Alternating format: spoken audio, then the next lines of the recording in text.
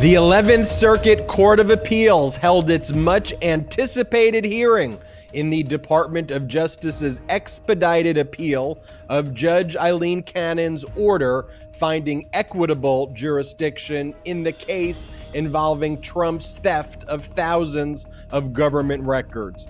It did not go well for Trump, would be putting it lightly. E. Jean Carroll files a new federal complaint under New York's adult survivor statute against Donald Trump for sexual assault. She also adds a new defamation count against Trump based on new statements he made in October of this year. The special counsel investigating Donald Trump's criminal conduct, Jack Smith, is already a very busy man.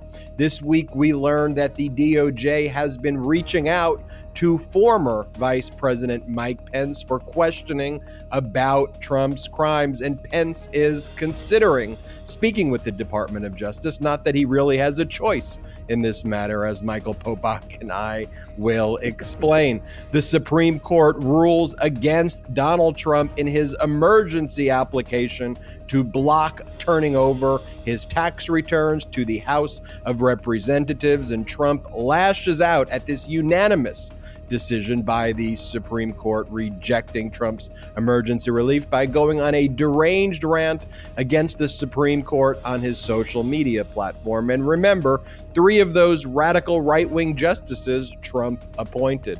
And the right-wing Fifth Circuit Court of Appeals gave a bit of a surprising smackdown to a Trump MAGA judge who demanded that top-level Biden officials appear for deposition in a completely frivolous lawsuit brought by various Republican-led states against the Biden administration, alleging that the Biden administration was involved in social media moderation of anti-vax content. You can't make this stuff up, Popok. That's why you have Legal AF, the most consequential legal news of the week. Happy Thanksgiving, Michael Popok. Happy Thanksgiving to all the legal AFers out there. Hope you all are having some time with your families and relaxing a little bit while watching Legal AF. Popok, how are you? I'm doing great. I can say this about that rundown that you just did. I don't think in the history of clients, a defendant has had a worse week in multiple venues across the country than Donald Trump, which is great because Donald Trump always likes to be the greatest, the best, the most. This is the greatest, the best, the most worst week that a client could ever have across 5 different courtrooms, all of which we're going to talk about today in 1 week. If I had a client like this, I would have to sit him down and with a pot of bourbon and have a long, deep conversation with him about how do we resolve these matters. Of course, Donald Trump's not going to do that. And we'll talk about when he hires which lawyer for which matter. It's going to be crazy depending upon which lawyer he uses. And we'll talk about the lawyers assigned to each of these 5 cases throughout today's podcast.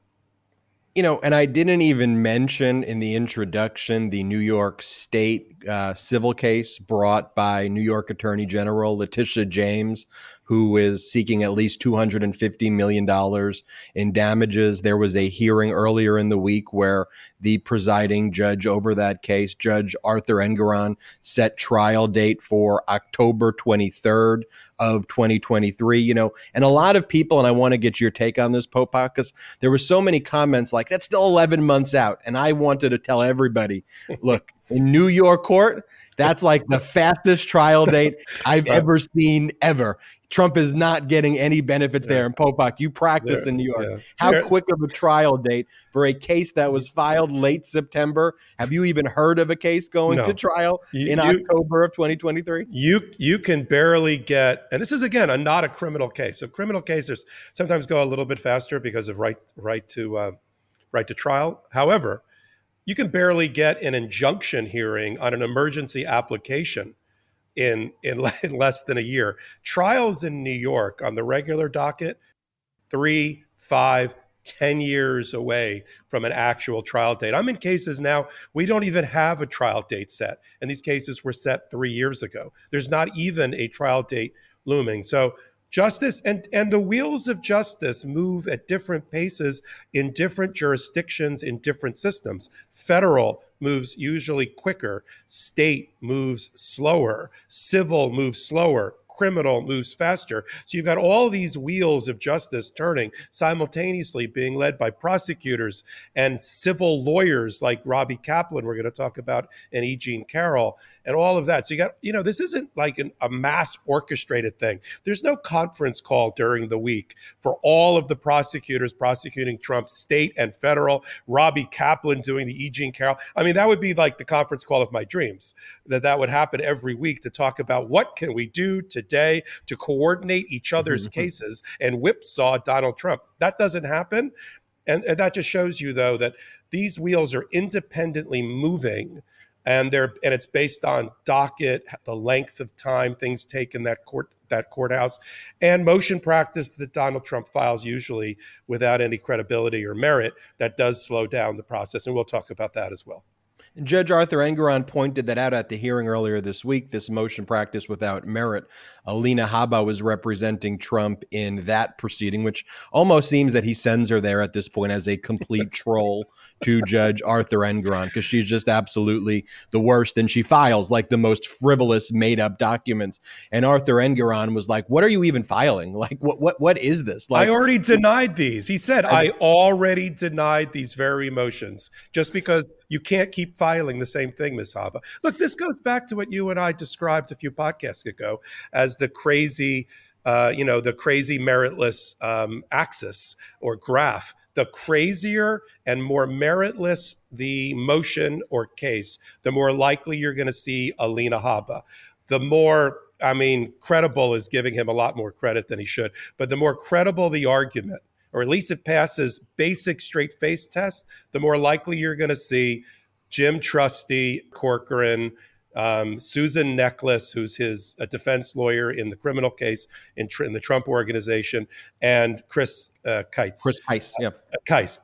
So that, if you see those guys, you can at least sit through the argument, although we'll talk about how Trusty was just flame broiled during the 11th Circuit earlier this week. But if it's really nuts out there, cuckoo, mad as a hatter, that's Alina Habba.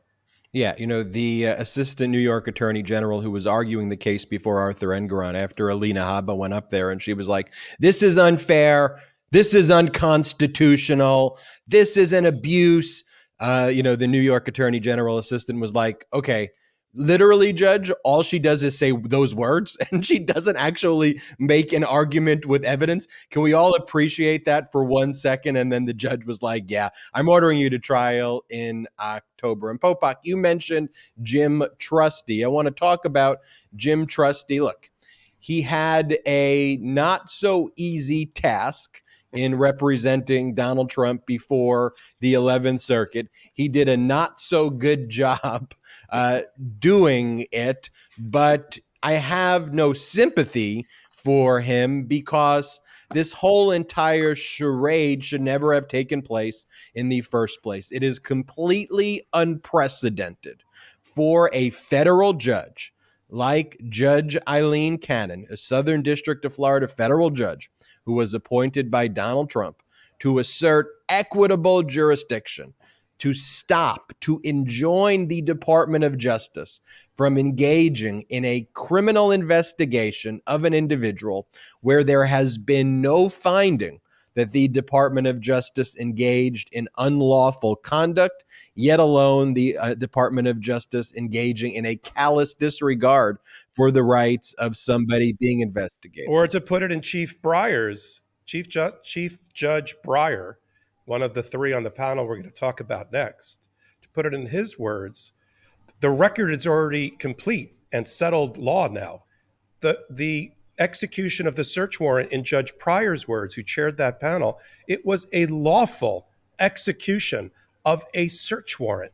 And he posed that question to Trusty.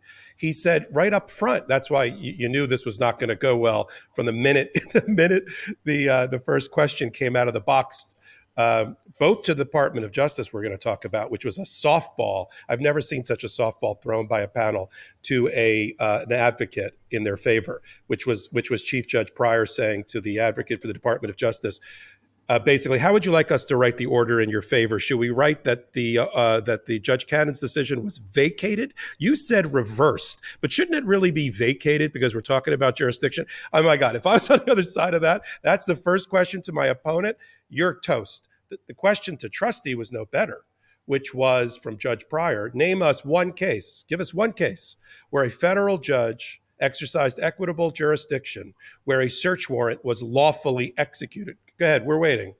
And of course, he tap danced and said, maybe this one, or there's a case involving Rudy Giuliani that we're going to get to, which is what you're talking about. Yeah, that was later, though, Popok. Later in the, it's a 40-minute oral argument, he admitted that it wasn't, that there was no case. And so, and then later on, like the next day, Trusty then sends a letter to the 11th Circuit Court of Appeals and cites the Rudy Giuliani search warrant case, which was not a case involving equitable jurisdiction. And then the day after, on Thanksgiving, November 24th, for everybody wondering if Jack Smith was going to be caught up to speed, Jack Smith writes a letter to the 11th Circuit on the 24th, calling out Trusty for being a liar and say, look, Trusty just lied to you and said the Rudy Giuliani case involved a federal court's assertion of equitable jurisdiction. It wasn't.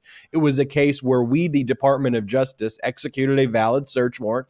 We requested a special master simply because it was a very unique circumstance involving a lawyer and a law firm where there could be potentially other client documents at issue.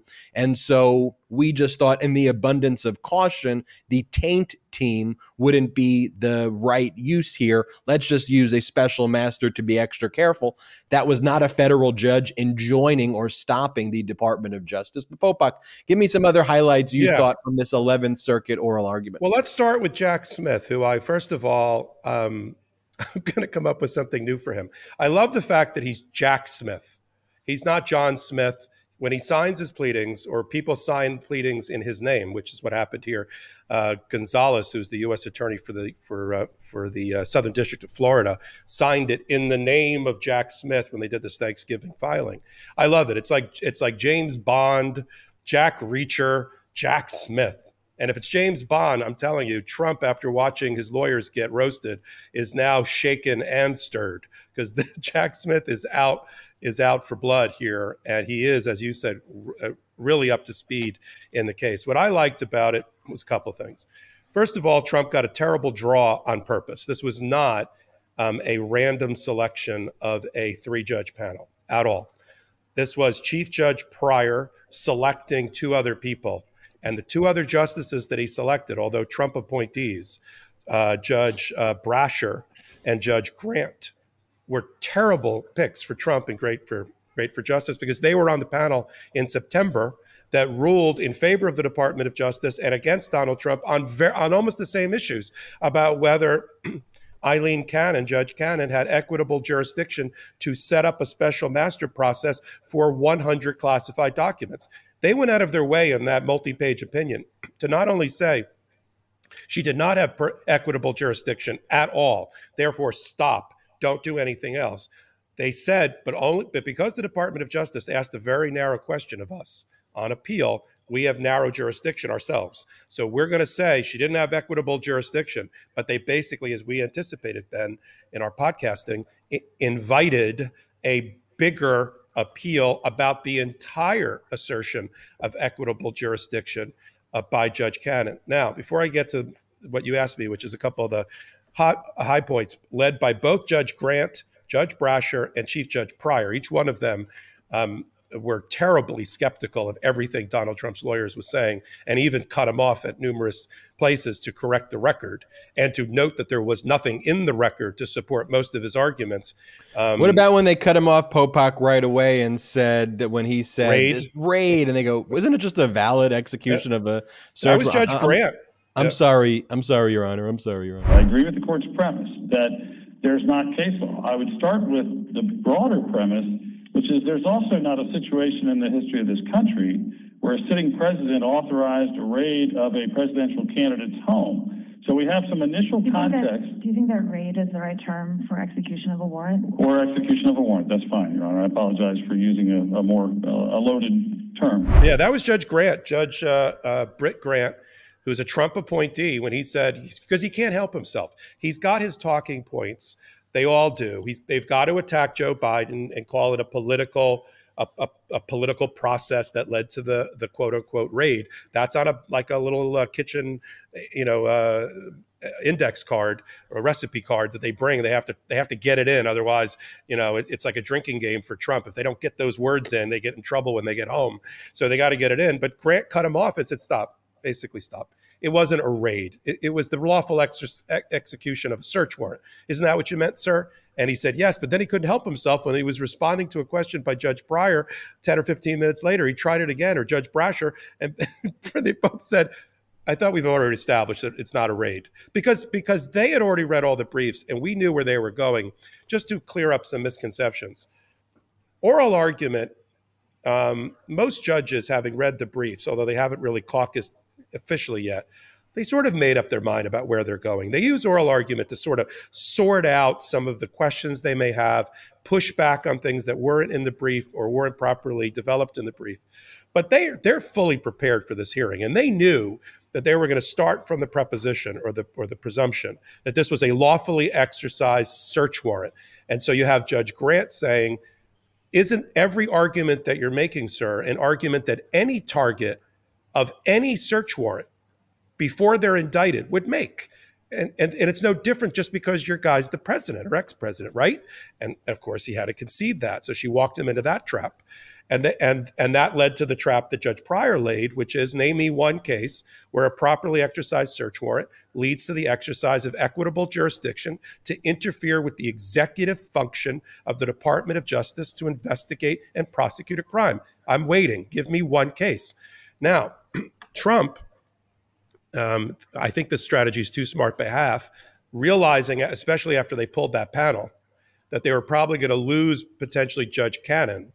They filed the night before the hearing. You talked about it in one of your hot takes. They filed the night before the hearing a motion for Judge Cannon to basically stay in the case, like an invitation to stay in the case. Because if her special master process goes out the window and therefore her equitable jurisdiction, finally, Eileen Cannon is out of this case. So they file a motion to keep her in, to kind of pull her back.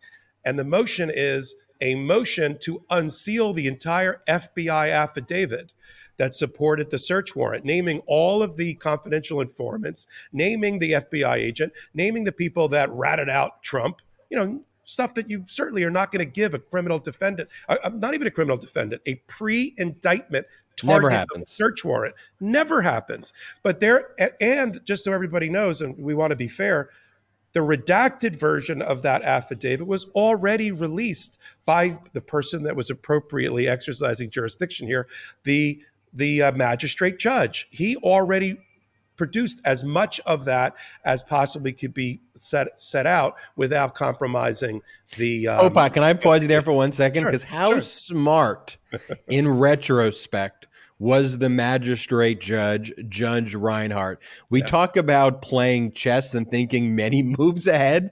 This guy back in August looked like 4 months ahead to what was going to happen, because a lot of people were even skeptical of him there unredacting certain portions of the affidavit supporting the search warrant, because that's very rare.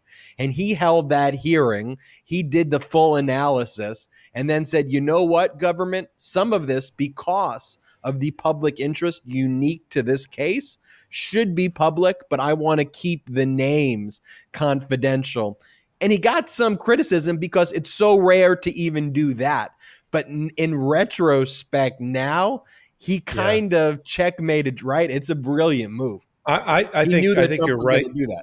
You're right on it. And he took away the entire argument about the need for that. The other thing that was very interesting for me out of the 40 minutes was, and this is, we'll get into a lesson about appellate records and what can be argued on appeal and what can't be as it comes up from the trial level. Because some people might get the impression, based on Jim Trustee's presentation, that you can argue basically anything, throw it against the wall and hope that the panel will bite at it.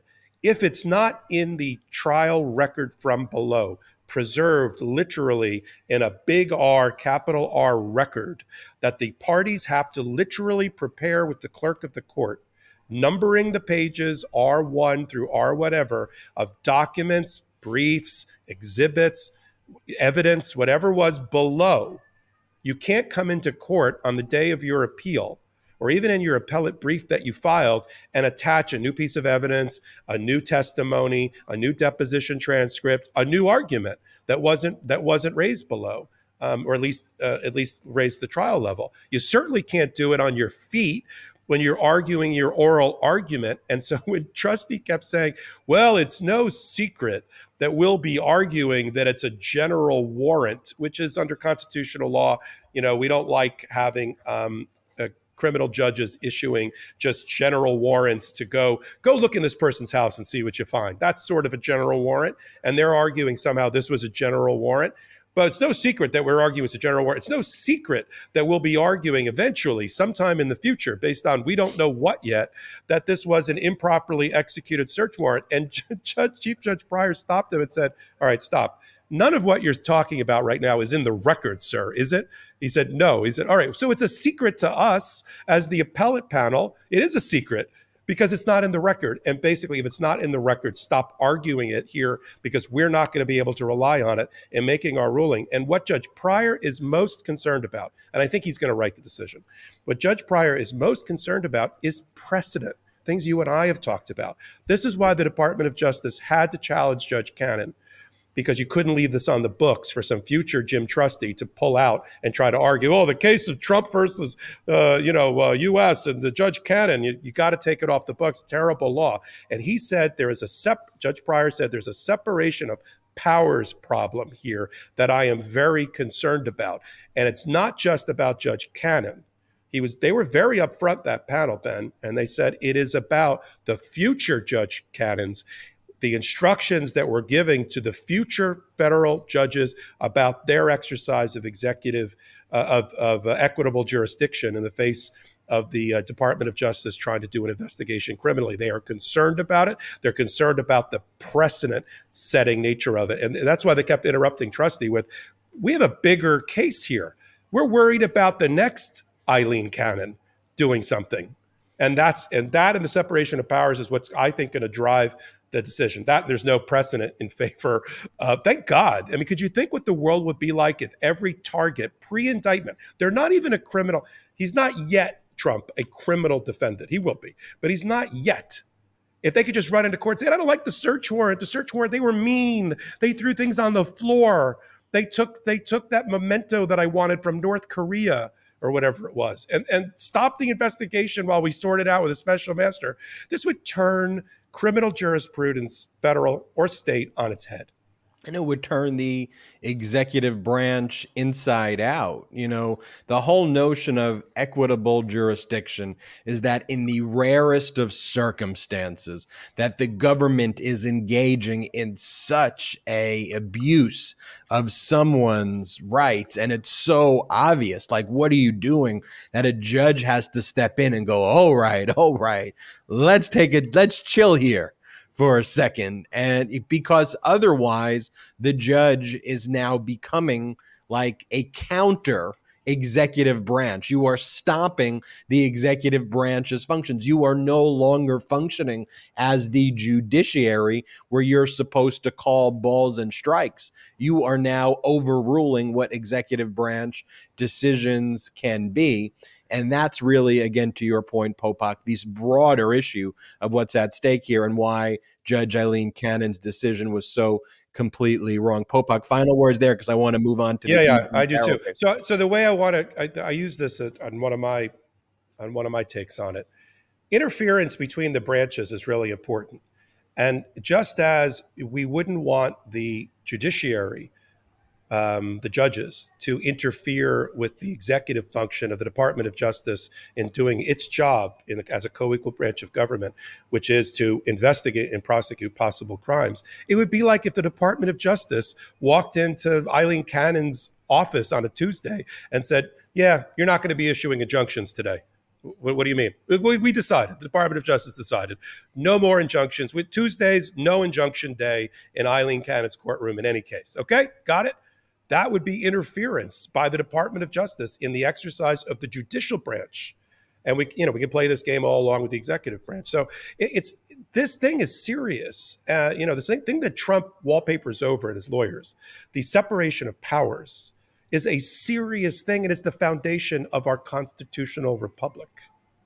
Let's travel north from Georgia, where these oral arguments were taking place before the 11th Circuit panel, and let's head to New York, where E. Jean Carroll filed a new federal complaint under New York's Adult Survivors Act against Donald Trump, this time alleging sexual assault. She also added a new defamation count in this federal lawsuit filed in the Southern District of New York. Now, you'll recall that E. Jean Carroll previously filed a defamation lawsuit against Donald Trump back in November of 2019 after Donald Trump, while he was still the president, in a number of press statements and press conferences, made defamatory statements about E. Jean Carroll after she came out with the fact that Donald Trump had sexually assaulted her in the mid-1990s at a Bergdorf Goodman, which is something that she stated happened in a book that she wrote, and she hadn't talked about it before as she had felt intimidated. And during the Me Too movement, and as other people began speaking out against Trump, she felt it was important to tell her story. But her statute of limitations for the underlying sexual assault in New York had expired, so she couldn't sue for sexual assault, but she did sue for defamation because Donald Trump made a number of derogatory and defamatory statements about her and saying that he would never touch someone who looked like that, or statements that are disgusting to that effect. Donald Trump then repeated those statements again when he was not the president. He said it on his social media platform in October, which is an important distinction because he was cloaked with potential immunities as the president that worked its way all the way up to the Court of Appeals, where the Second Circuit had found that the district court judge partially made an error in that Donald Trump was not a federal employee under the Westfall Act. The Second Circuit said he was a federal employee. But then the question of whether Trump's statements about E. Jean Carroll while he was the president was in the course and scope of his employment. They sent that question, and they certified that question to the highest court in D.C., in Washington, D.C., before their Court of Appeals there, in the highest court within the district. So that's still playing out, and it's possible there that E. Jean Carroll's underlying defamation case gets thrown out. We don't know, but her new defamation case when he was not president definitely doesn't have immunities, so she can pursue that. And she can now file a claim for the underlying sexual assault under New York's Adult Survivors Act, which was signed into law and recently took effect. In fact, it took effect for the first time on Thursday, which has a 1-year look-back window for people who were victims of sexual assault, certain delineated sexual assault crimes. So in E. Jean Carroll's lawsuit, she cites the criminal conduct that was at issue with the sexual assault. And for people whose statute of limitations expired, there's this 1-year look back period where she can sue up until next year's, 1 year from that Thursday, unless it's extended again, but it's 1 year. So she filed the underlying case for sexual assault. Popok, what do you make of this new lawsuit?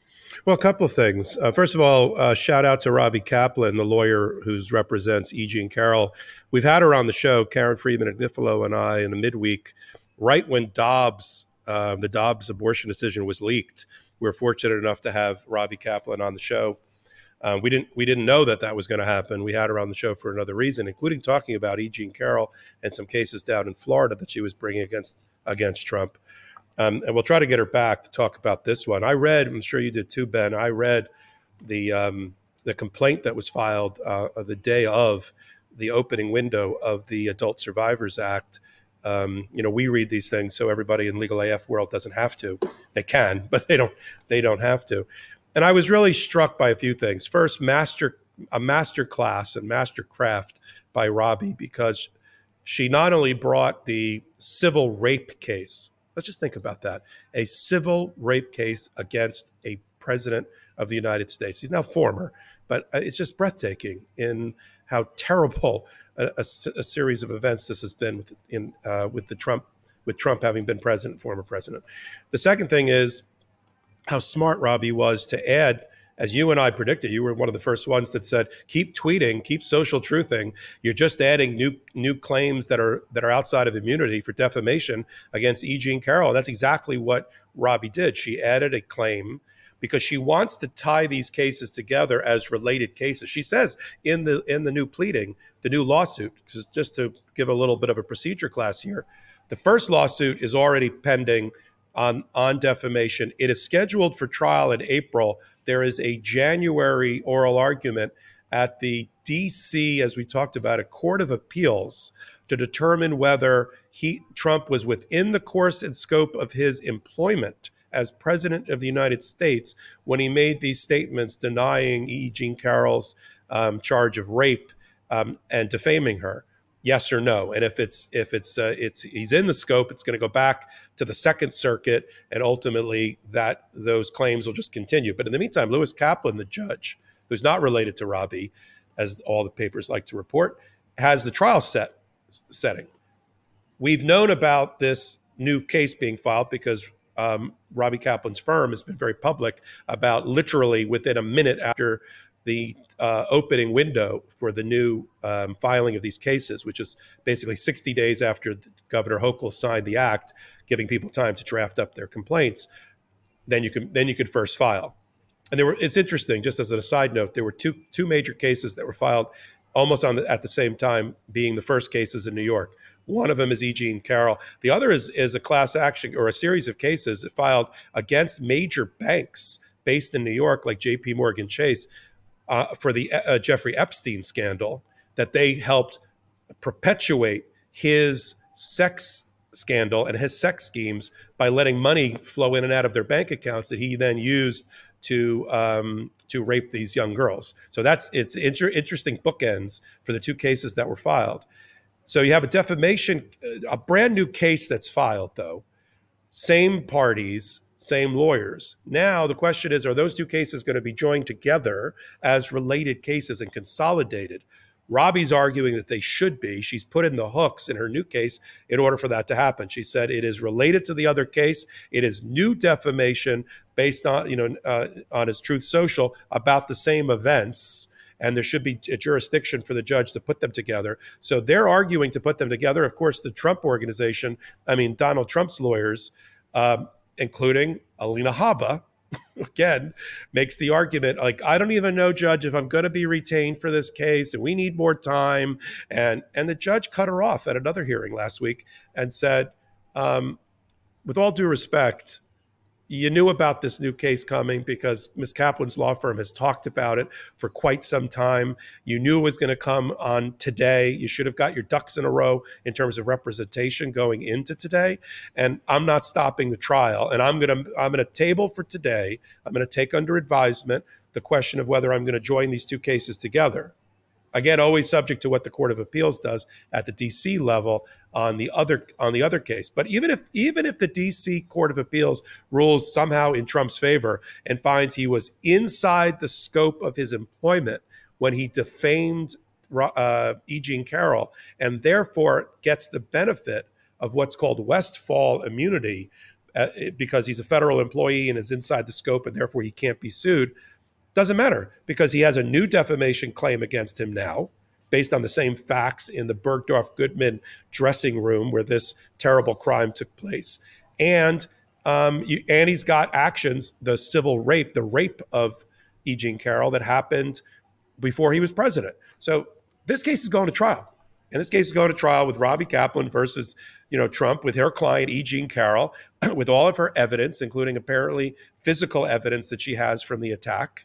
And a jury's going to have to make this decision. This case is not getting dismissed in advance. There's going to be a jury picked in this case sometime in 2023 spring, and they're going to have to sit and adjudicate whether Donald Trump raped her and then defamed her in 1995 or 1996.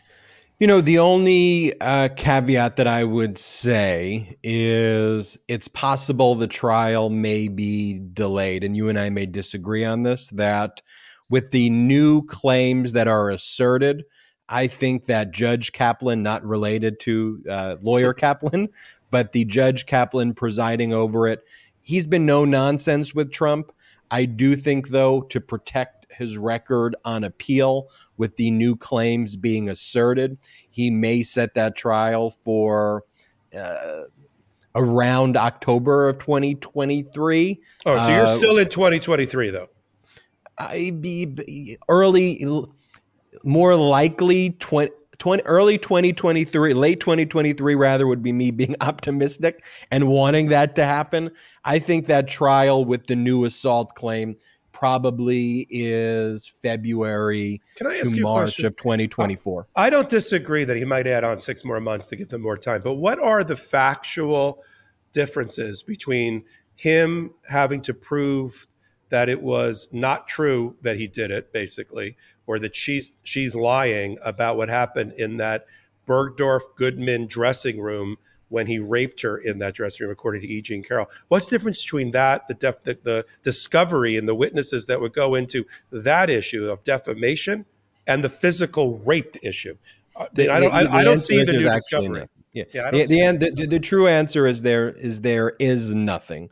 But could someone who's being sued make an argument to the court, and a court feeling like there could be potential issues on appeal if you don't give an appropriate time frame here, and say, look, the new claims of a sexual assault are actually, far more serious claims than a defamation claim. There are all these New York laws being cited. We're going to have to consult with criminal counsel now. It's going to impact the like, you can make up a bunch of stuff, and I'm not trying at all to make those arguments, but I think that those arguments will give you a little bit of rope, but not too much rope is my read there.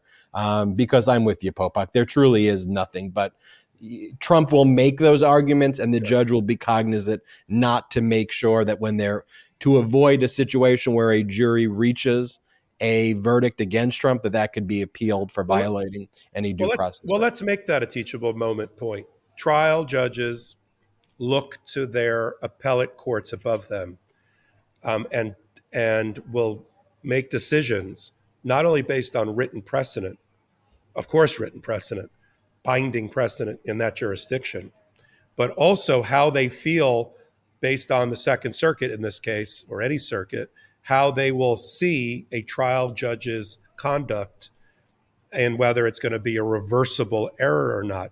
Trial judges, like most human beings, don't like to make error. And trial judges don't like to make reversible error.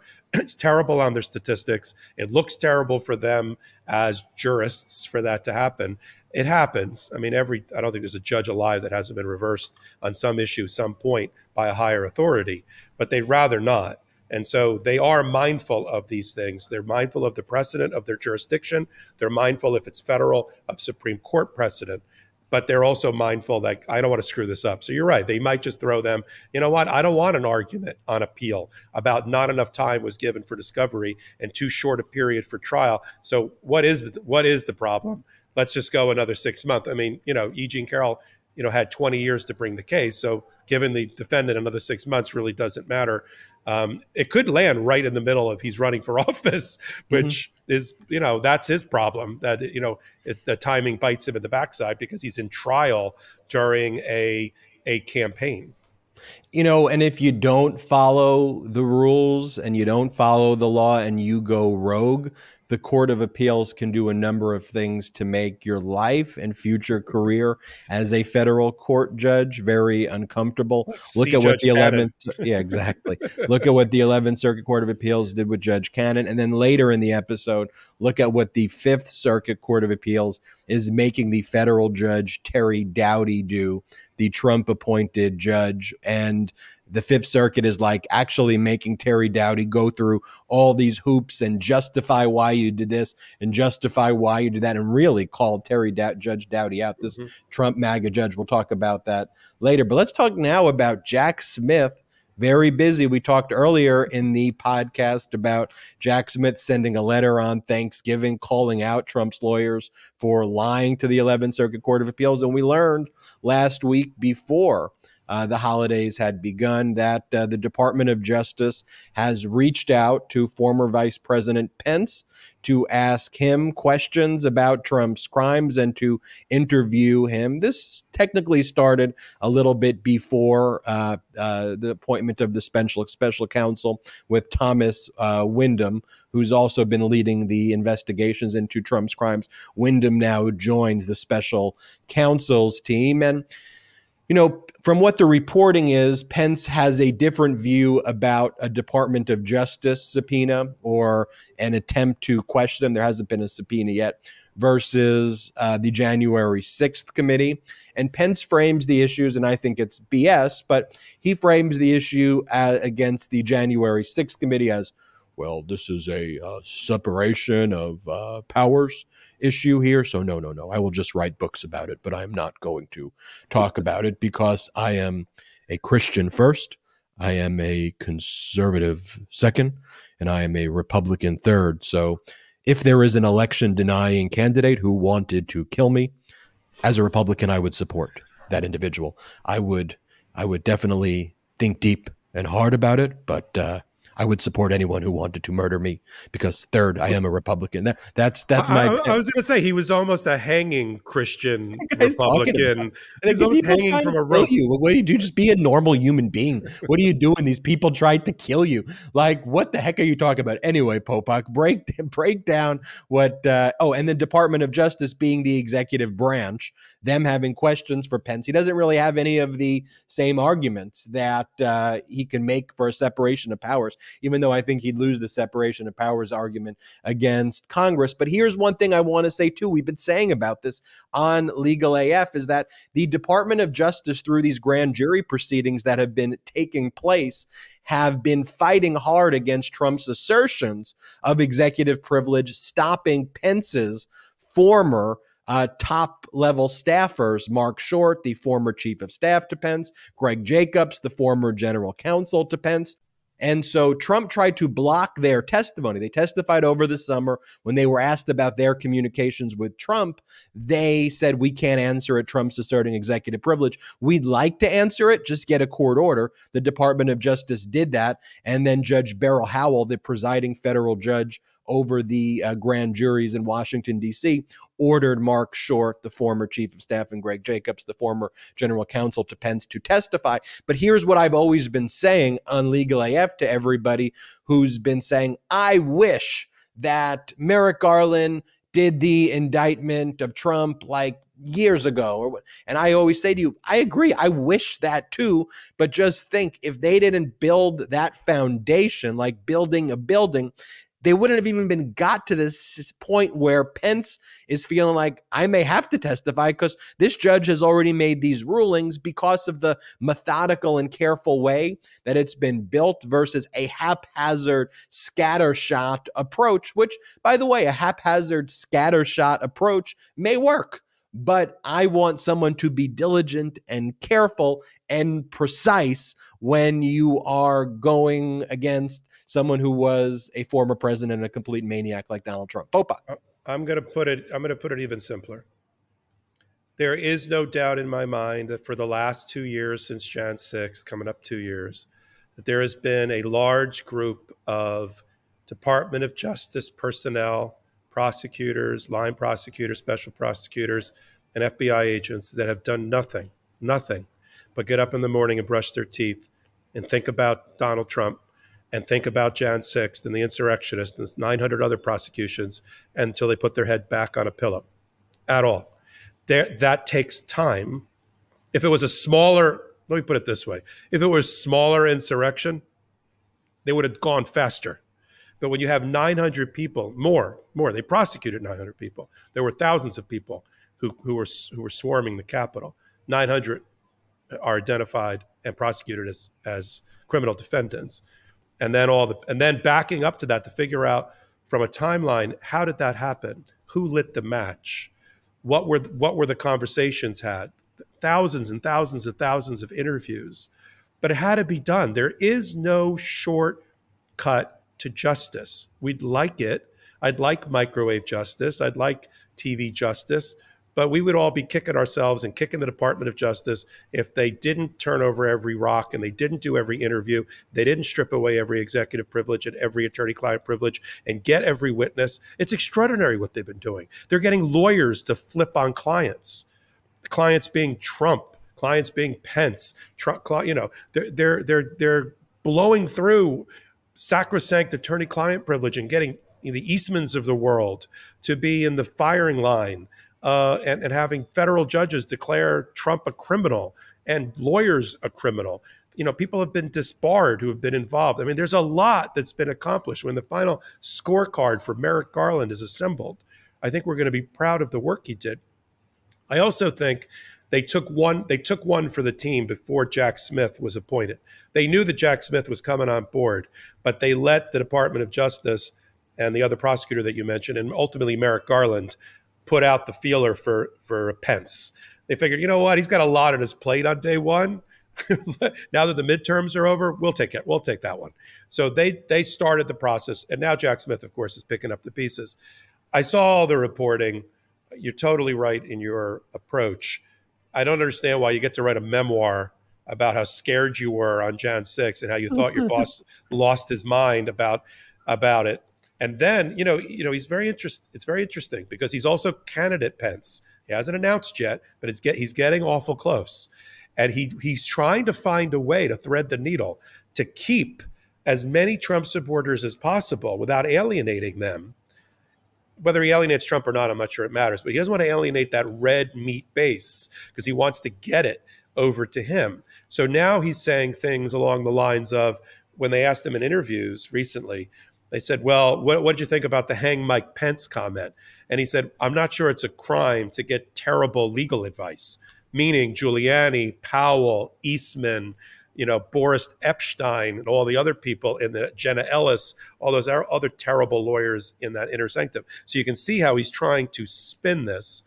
But as you said, he was adamant about not testifying to Jan 6 because of separation of powers, but less adamant about whether he's going to voluntarily cooperate with the Department of Justice or make them go through their paces of going through a grand jury process through Judge Howell's courtroom to subpoena him, and then whether there's going to be an assertion of executive privilege. Apparently, the focus for the Department of Justice, based on reporting, is on the phone call specifically between Trump and Pence at 11:20 a.m., before the Jan 6 insurrection on Jan 6th, about, hey, Mike, can you do us a favor here and don't certify the election while we work backdoor to try to get all these election integrity issues resolved, or whatever the effing phone call was. And that was the phone call that they wanted, which is interesting because that really would tie Trump's fingerprints to an obstruction of the free elections and the transfer of power. So among other things, they'll ask him. But there's going to be a negotiation process to see if they're going to let him come in and give voluntary testimony or through the grand jury process. And you and I will have to do it. The other interesting thing before we leave the topic, Ben, is who's representing Mike Pence. It's Emmett Flood, who used to represent Donald Trump back in the day, but is very well considered in legal circles and as a defense lawyer for politicians. Flip sides a long time ago, and even ratted out, it even criticized Trump as a former client, and is now a lawyer du jour for people like Mike Pence when they need a real lawyer, not Alina Habba, to defend them with the Department of Justice. Absolutely. Definitely no Alina Habba. Alina Habba, though, makes me happy. Okay. Whenever Alina Habba is in a that case, she exists makes me happy. Or she's doing an argument somewhere, or her name is on the pleading, I smile. I go, okay, this is going to be fun. Trump's going to be sanctioned. And it's like, it's so easy for me to predict the outcome. It's usually very easy for me to predict the outcomes of Trump cases. But on an Alina Habba one, I know I'll be 100 for 100. Can I ask you a question? I want to ask you a question. An honest question. Who do you think decides ultimately which lawyer is, besides the lawyers having their own interest in deciding whether they want to do that case or not, who do you think decides what's going to go to Alina Habba, what she's going to argue, what's going to go to Kais, what trustee's going to, this isn't just random selection. Yeah. It's not like they sit around. Who do you think is saying, I know give it to Alina, give it to Kais? I know Trump's personality. I know what happened. So he doesn't even, they all think they're going to be doing the argument, and none of them really know. But Trump would never, he knows where Habba should argue. He knows that if she argued in front of the 11th Circuit, or if she actually did the oral argument on a serious motion, that it would just be so embarrassing and humiliating. But he'll let her think that she may be doing it. And then at the last minute, he'll tell trustee, he'll be like, all right, I need you to do this tomorrow. You're gonna do this, right? And trustee, right. And they pretty much just know based on their experience who's gonna do what. Yeah. And on the briefs. And they make the decision on the briefs because they have to be, they got to really be on the brief to argue. But I agree with you. I think he lets everybody think that they are, the top dog. And then at the end, he's smart enough to know that Alina Habba is not smart enough, and that she's. And the other thing we haven't talked about today, although we've talked about it at length, is this third parallel track that goes along with the lawyers and the judges, which is Donald Trump's continued social media presence and the not only infuriating, demeaning, misogynistic, degrading, defamatory things that he says about everybody. FBI, DOJ, Merrick Garland, the judge that's presiding over his case, the prosecutor or the attorney general that's got the case. I mean, really disgusting things. And of course, the lawyers try to come in clean hands, while you never hear, for instance, you'll never hear in a courtroom, Alina Habba call Letitia James Peekaboo James, which is a racial dog whistle.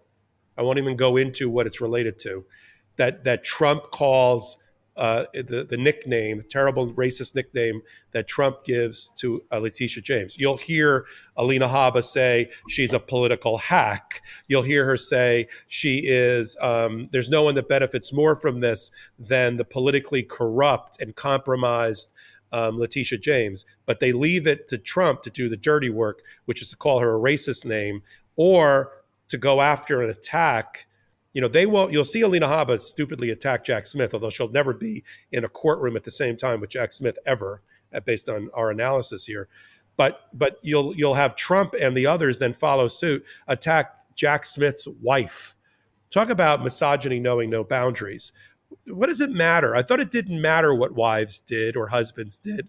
In Clarence Thomas, it doesn't matter that Ginny Thomas is an insurrectionist, that she was trying to create the fake, to promote the fake elector scheme, and was emailing and texting and meeting with all sorts of people in order to promote that. But that's not Clarence. But here it matters that Jack Smith, who's completely apolitical, who is an independent and there's nothing they can tie him to in terms of his own political leanings, but they have to go for the wife because she's a documentarian that once did a documentary on Michelle Obama. Who cares? I thought it didn't matter what the spouse did.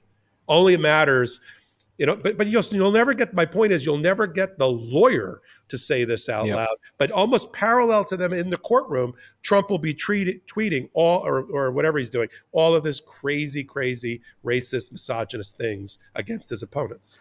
Well, he's getting his just desserts, and we'll talk more about some of those just desserts because his tax returns were handed over to the House Ways and Means Committee. Trump's been trying to block that for many, many, many years. But first, I want to talk to you about Athletic Greens. Today's program is brought to you by Athletic Greens, the health and wellness company that makes comprehensive daily nutrition really simple. With so many stressors in life, it's difficult to maintain effective nutritional habits and give our bodies the nutrients it needs to thrive. Busy schedules, poor sleep, exercise, the environment, work stress, or simply not eating enough of the right foods can leave us deficient in key nutritional areas. AG1 by Athletic Greens, the category-leading superfood product, brings comprehensive and convenient daily nutrition to everybody. Keeping up with the research, knowing what to do, and taking a bunch of pills and capsules is hard on the stomach and hard to keep up with. To help each of us be our best, they simplify the path to better nutrition by giving you the one thing with all the best things. And that's what I love about Athletic Greens. Before AG1, I would just take a number of pills and gummies and have no clue what the heck I was doing. But with Athletic Greens, I put 1 scoop of this green powder that tastes really, really, really good into a cup. I put the water in, I shake it up, I drink it. It is fantastic. It tastes fantastic.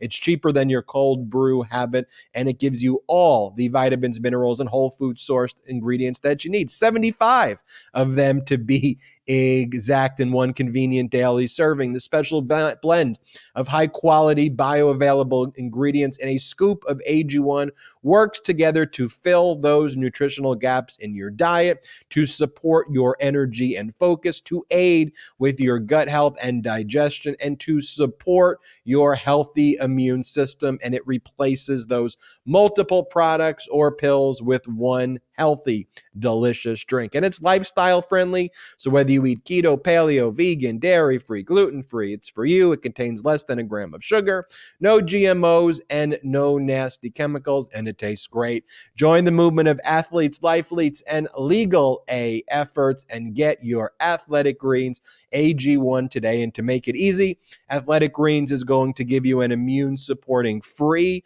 1-year supply of vitamin D and 5 free travel packs with your first purchase. But here's what you got to do. Visit athleticgreens.com/legalaf today.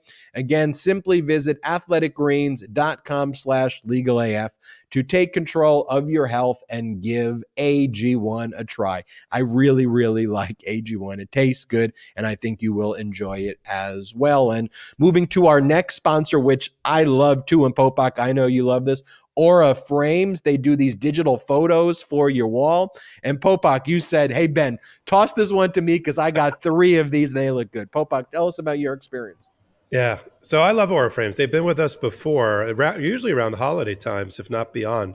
I'll say it out loud. I'm proud. I've got 3 Aura Frames. I've got one. I do. I have one at my home. You do. You talk about it all the time. I know. I have one at my home, one in my office, and I gave one to my mom. And the reason I like Aura Frames as a digital frame is because I remember the ones from 10 and 15 years ago, which were terrible technology. And Aura Frames is the exact opposite because it's really easy to do right from the comfort of your own mobile phone or laptop. You have your pictures, whatever they are, and then you can instantly, by pulling up the Aura app, you can instantly just check next to every photo, hundreds and hundreds of photos if you're on a trip the way I am today, and you could just check all those photos and send them. There'll be a list of the frames that you own underneath. If you have 1, 2, or 3 frames, I just click the ones I want, and then instantaneously all of those photos, by the time I get home, are already rotating, maybe with music, through the Aura frame. And it's great because with my mom particularly, who I don't see as often, unfortunately, I can send her photos that I know she loves to see about what's going on in my life, and I can just shoot it rather than really just talk to her about it. I can shoot it to her frame without her even really knowing about it. And then when I get her on the phone the next time, I say, Mom, go look on the frame. I'll walk you through some of these great new pictures that I just loaded. It's really great. And it's also a nice way to literally connect with people and family and extended family that you don't see regularly by sharing with their life. Social media is one thing, but having a personalized frame on a table or a kitchen countertop or living room, really, really can't be beat. Named the best digital picture frame by Wirecutter, The Strategist, and more. Aura's nothing like the digital frames from a decade ago. As Popok said, every Aura frame is thoughtfully designed to fit any decor style with a stunning HD display, unlimited storage, super easy setup, and no fees. Aura Frames makes easy, meaningful holiday gifts, especially for the hard-to-shop for folks in your life. Right now, listeners can take advantage of Aura's Cyber Monday sale and get up up to $50 off their best-selling Carver mat frames. Just go to auraframes.com/legalaf. And here's how you spell it. AURAFRAMES.com. AURAFRAMES.com/legalaf. That's auraframes.com/legalaf. This is Aura's lowest price ever, so get yours now before they sell out. And if you miss this sale, there will still be great deals through the end of the year. Terms and conditions apply. auraframes.com/legalaf. Popak. Donald Trump is turning over his tax returns. I don't know what that was, but I liked it. That's how I transition now. I just sing Donald Trump. That's how I do my transitions. Donald Trump has to turn over his tax returns to the House Ways and Means Committee. In fact, he doesn't really have to even do anything. The IRS gets to turn it over. So the House Ways and Means Committee will get it.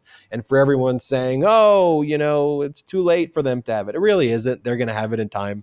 They're going to be able to read it. Trust me. They'll be able to go through it before the Republican MAGA extremists will try to stop things like that from happening. So I'm not worried that it happened. I would have liked it to happen sooner, but I'm still happy that we'll get them and the right people will be able to read them, and it's not going to be blocked. So this is a big deal. You may recall that the Chief Justice John Roberts, who is the supervising judge for emergency applications from the D.C. Circuit Court of Appeals, granted a temporary stay blocking the House and Ways committees from getting these records after Donald Trump lost at every level in the D.C. federal court system, lost in the federal court, lost in the D.C. Circuit Court of Appeals.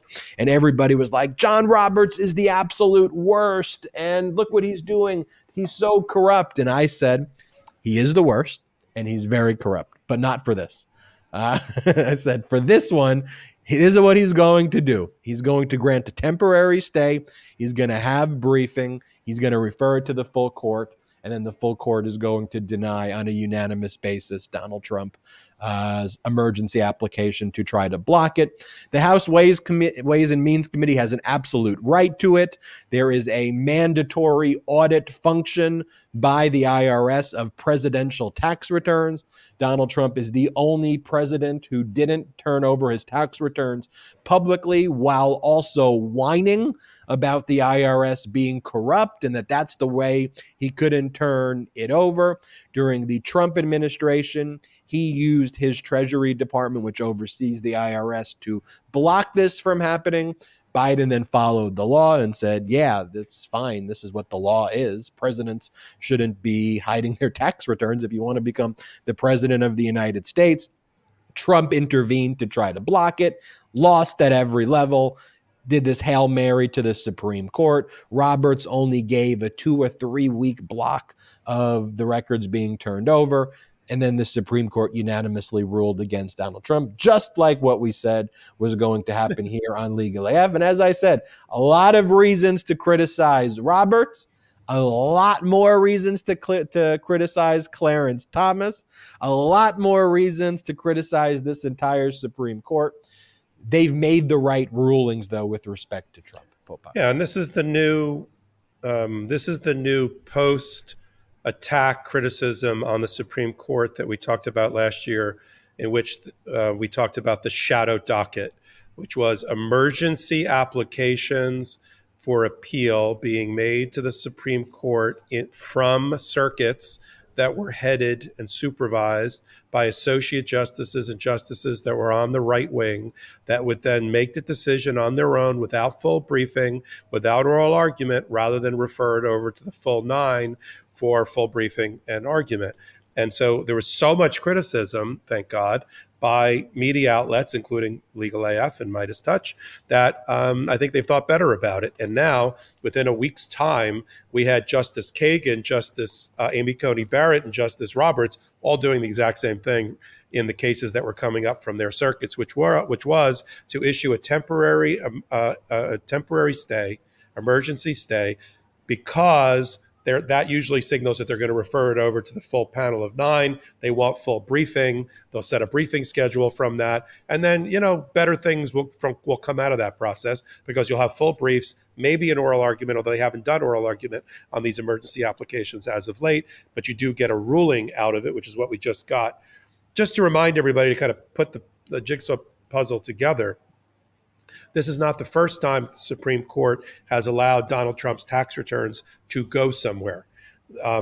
Back in 2020, in 2021, Cy Vance, who was then not only Karen Friedman Agnifalo's boss, but was also the Manhattan District Attorney, he tried to get 7 or 8 years worth of tax returns as part of their investigation, an investigation that is now playing out, at least part of it, in a Manhattan courtroom against the Trump Organization for loan inflation, but started as, let's see your tax returns. Trump fought that, took 2 years, but Justice Roberts and the rest of the then Supreme Court, with no dissents, just like now, said those tax returns got to get turned over to Cy Vance, the Manhattan DA's office, which is why, Donald Trump, people might be saying why he's complaining so much about the Supreme Court always rules against me. They don't always rule against him, but they have ruled against him consistently on records turnover issues, tax return turnover issues to the appropriate authorities, whether it be the Jan 6 committee, the Manhattan DA's office, or in this case, over to the House Ways and Means Committee. House Ways and Means Committee was looking for a batch of 6 years of tax returns. There were and SCOTUS, after this started in 2019, just to show you how quickly things are moving. Like, let's say we're a year away from a case in New York, a New York Attorney General. This is 3 years that the House Ways and Means Committee has been seeking 6 years of tax returns, and they finally got them. I agree with you wholeheartedly that in the 6 or 7 weeks that's remaining before the 118th Congress comes in, there's time for the House Ways and Means Committee to review these documents from the IRS and make public whatever they'd like in a hearing. And they, of course, have the jurisdiction to do that under federal statutes. I'm not sure they have enough time, Ben, though. I want to hear your opinion on this, to pass legislation, which is what the House Ways and Means Committee ultimate goal was going to be, which is to look at the tax returns and then make decisions for future presidents about changes in reporting and law and get law passed. They don't have time to get law passed, Ben, right? I agree with you, Popok, but I mean, the chances of them really getting the legislation passed with the Republican members in the Senate, who would likely block it and filibuster it and stretch it out anyway, unfortunately, was not likely. But nonetheless, they have this legislative oversight function, and I think for purposes of what we want as the public to know that there is scrutiny, accountability, determination if there was any improper conduct, and the legislative cycles, over time, as we begin reflecting back, Democrats have reflected appropriately, but I think as Trump spirals ever more into these deranged levels that even for Trump, we haven't seen these depths quite yet, where you think, wow, can you even go lower than that? I think that as a country, this will put us in the right position, hopefully, to pass legislation in the in the coming years. And to your point and to our point earlier, will signal to future Donald Trumps that they will ultimately lose, because there'll be new precedent on the books once again, that efforts not to turn over your tax returns to the House Ways and Means Committee is going to be met with complete disrespect by the Supreme Court. So you better do it. In other words, we don't want another Donald Trump. Whether it's it won't be Donald Trump again, but we don't want DeSantis to think that he can get away with what Donald Trump got away with, and even push the envelope, as you said, sink lower in the mud and try something else crazy. And I think now the Supreme Court is signaling, if you look at their body of law, you have to come away with the result, the synthesis of the body of law is that you got to turn over your records to whoever has legitimate jurisdictional powers in that particular area. Jan 6 to do its investigation, House Ways and Means Committee to talk about tax returns in the Internal Revenue Service, and prosecutors, if they're prosecuting a case of financial crime, turn them over, because your Supreme Court's not going to be your ultimate savior at all. They're going to tell you to turn them over. No doubt about it. Popok, and then turning to this Fifth Circuit Court of Appeals, right-wing reputation, but they gave a bit of a smackdown to this Trump MAGA judge. It was a very harsh ruling, but appropriately so. The federal judge in question is Terry Doughty, Judge Doughty, appointed by Trump for the Western District of Louisiana.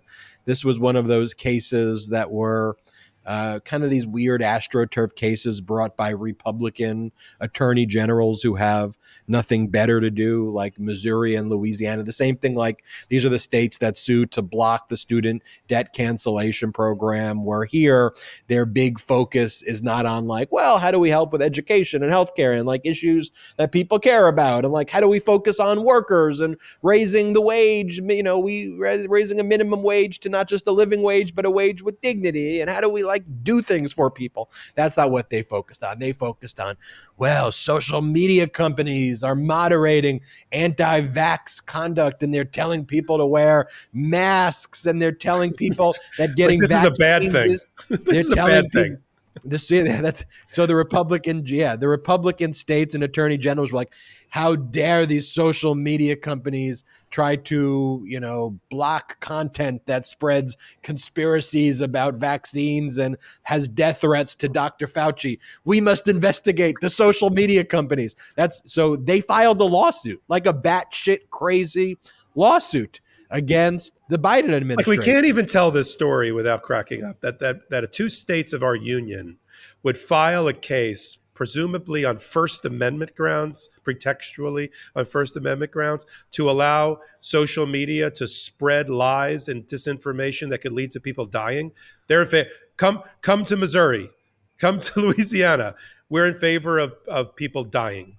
And this isn't even the lawsuit against the social media company, but that somehow the Biden administration, because they've said we don't like disinformation to spread on social media, that the Biden administration is now the overlords of social media, and they are suppressing the speech of hateful conspiracy theorists. And as you said, Popok, these states, their highest legal officers, their attorney generals, filed lawsuits against the Biden administration, and they got in front of this batshit crazy judge. The case is so frivolous, though, that what the states did, too, is they immediately sought depositions of all of these, like, top-level people in the Biden administration. So they sought Surgeon General Murthy.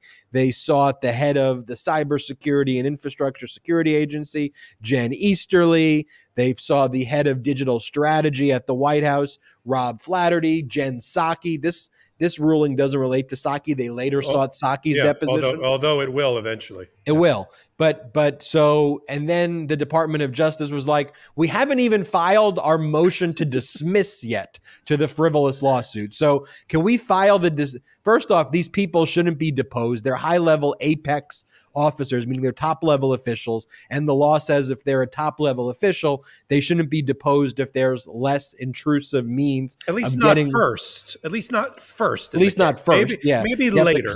You have to climb the ladder, right. which is what the law is. And we haven't even filed our motion to dismiss yet, because we did originally, then they filed an amended complaint, and this lawsuit just batshit crazy.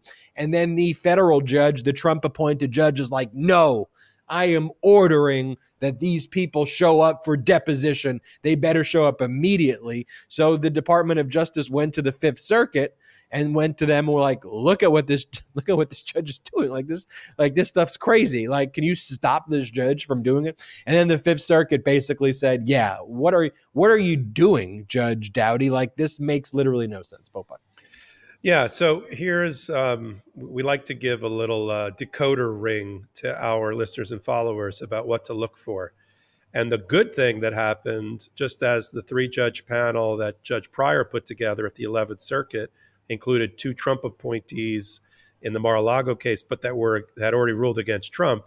In the Fifth Circuit, in terms of cherry, like you're at the jackpot, you're at the jackpot in Las Vegas.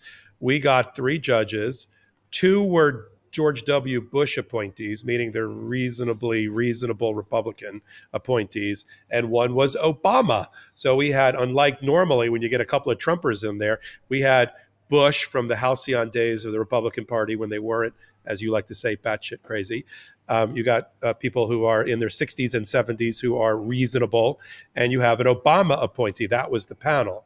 And so that was good because as you said, this Louisiana trial judge that they're supervising is a Trump appointee of the first order, and skipped all protocol and procedure and decided that just on the filing of a complaint, we're going to go immediately to depositions of the highest level officials of a federal government that we can find. In fact, he questioned in his own opinion, the trial judge did, whether these were really high-ranking officials within the Biden administration. The head of cybersecurity and infrastructure about the election process, as you called out, the director of digital strategy, the chief person in charge of media, social media for the Biden administration, and the Surgeon General. There was even question in this judge's mind that these people were high ranking. The appellate court was like, okay, first of all, they're high ranking. Okay, so we don't even know where you were going with that. And they go, these people oversee tens of thousands of employees and have budgets of billions of dollars. Okay, it's the very definition of high ranking. I don't know what you think high ranking is, Judge, but these people are high ranking, and you needed to find a least intrusive method of discovery. But more importantly, for our purposes, Ben, is another invitation from an appellate court to do something. It says in the order that we've read, I think it's a 5-page order, that upon the filing of a timely motion to dismiss by the Biden administration, the trial judge should consider whether there should be discovery going on during the pendency of that motion at all. Wink, wink. Department of Justice, file your motion to dismiss because you'll find a receptive audience at the Fifth Circuit for stopping discovery completely. Meaning what you said, Ben, is that they see this as a borderline frivolous case, if not totally frivolous case. And we're certainly not going to let the frivolity of the case overwhelm the system and allow us to go, let's go right to discovery. Why don't we take the deposition of Joe Biden? Let's do that right away. Do that right up front in a case. No, they're going to have to get through a motion to dismiss process. It looks like the Fifth Circuit is going to ultimately rule that discovery should be stayed in the case overall while we even figure out whether there is a case here or as you like to say, a legal theory in search of a case. Is there one? Probably not, based on the Fifth Circuit, at least this panel. And let's not bother Biden administration officials with depositions on a fishing expedition, political fishing expedition by two states who have nothing better to do, but that to make sure that QAnon theories stay on the internet. What a laudable goal by a state. Why don't you worry if you're in Missouri?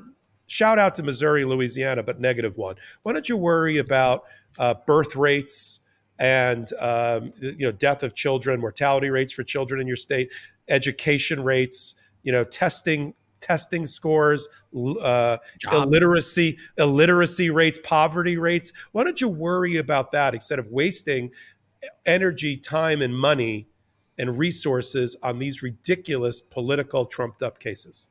I couldn't agree with you more, but that's why we do the show, Popok. The law is so important, and what we saw in the 2020 election is that what actually held everything together certainly was not the Republican legislative branch, because they were willing and still want to do a coup right now.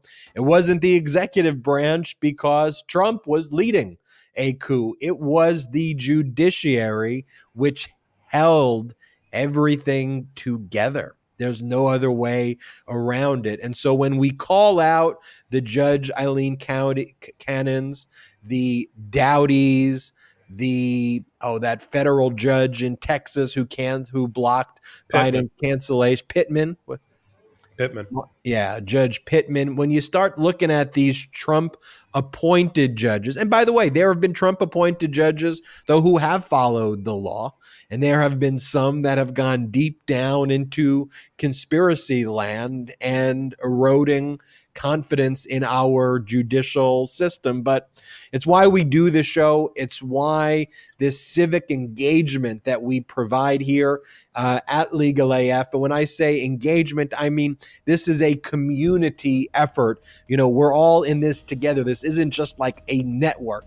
This is a true community, and it's so great spending these weekends with you to discuss the importance of our legal system. I want to tell everybody here to also consider checking out our Patreon website by going to patreon.com/MeidasTouch, patreon.com/MeidasTouch. We are not funded by any outside investors at all.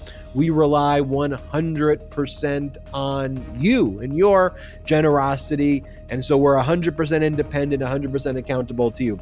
There's lots of exclusive content you can only get on Patreon, but most importantly, you can help grow our independent media platform. So go to Patreon, patreon.com/MeidasTouch. Also, check out store.MeidasTouch.com, store.MeidasTouch.com for the best unapologetically pro-democracy Midas Touch and Legal AF gear. We've got those great long sleeve shirts from Legal AF, the Wheels of Justice shirts. Check it out at store.MeidasTouch.com.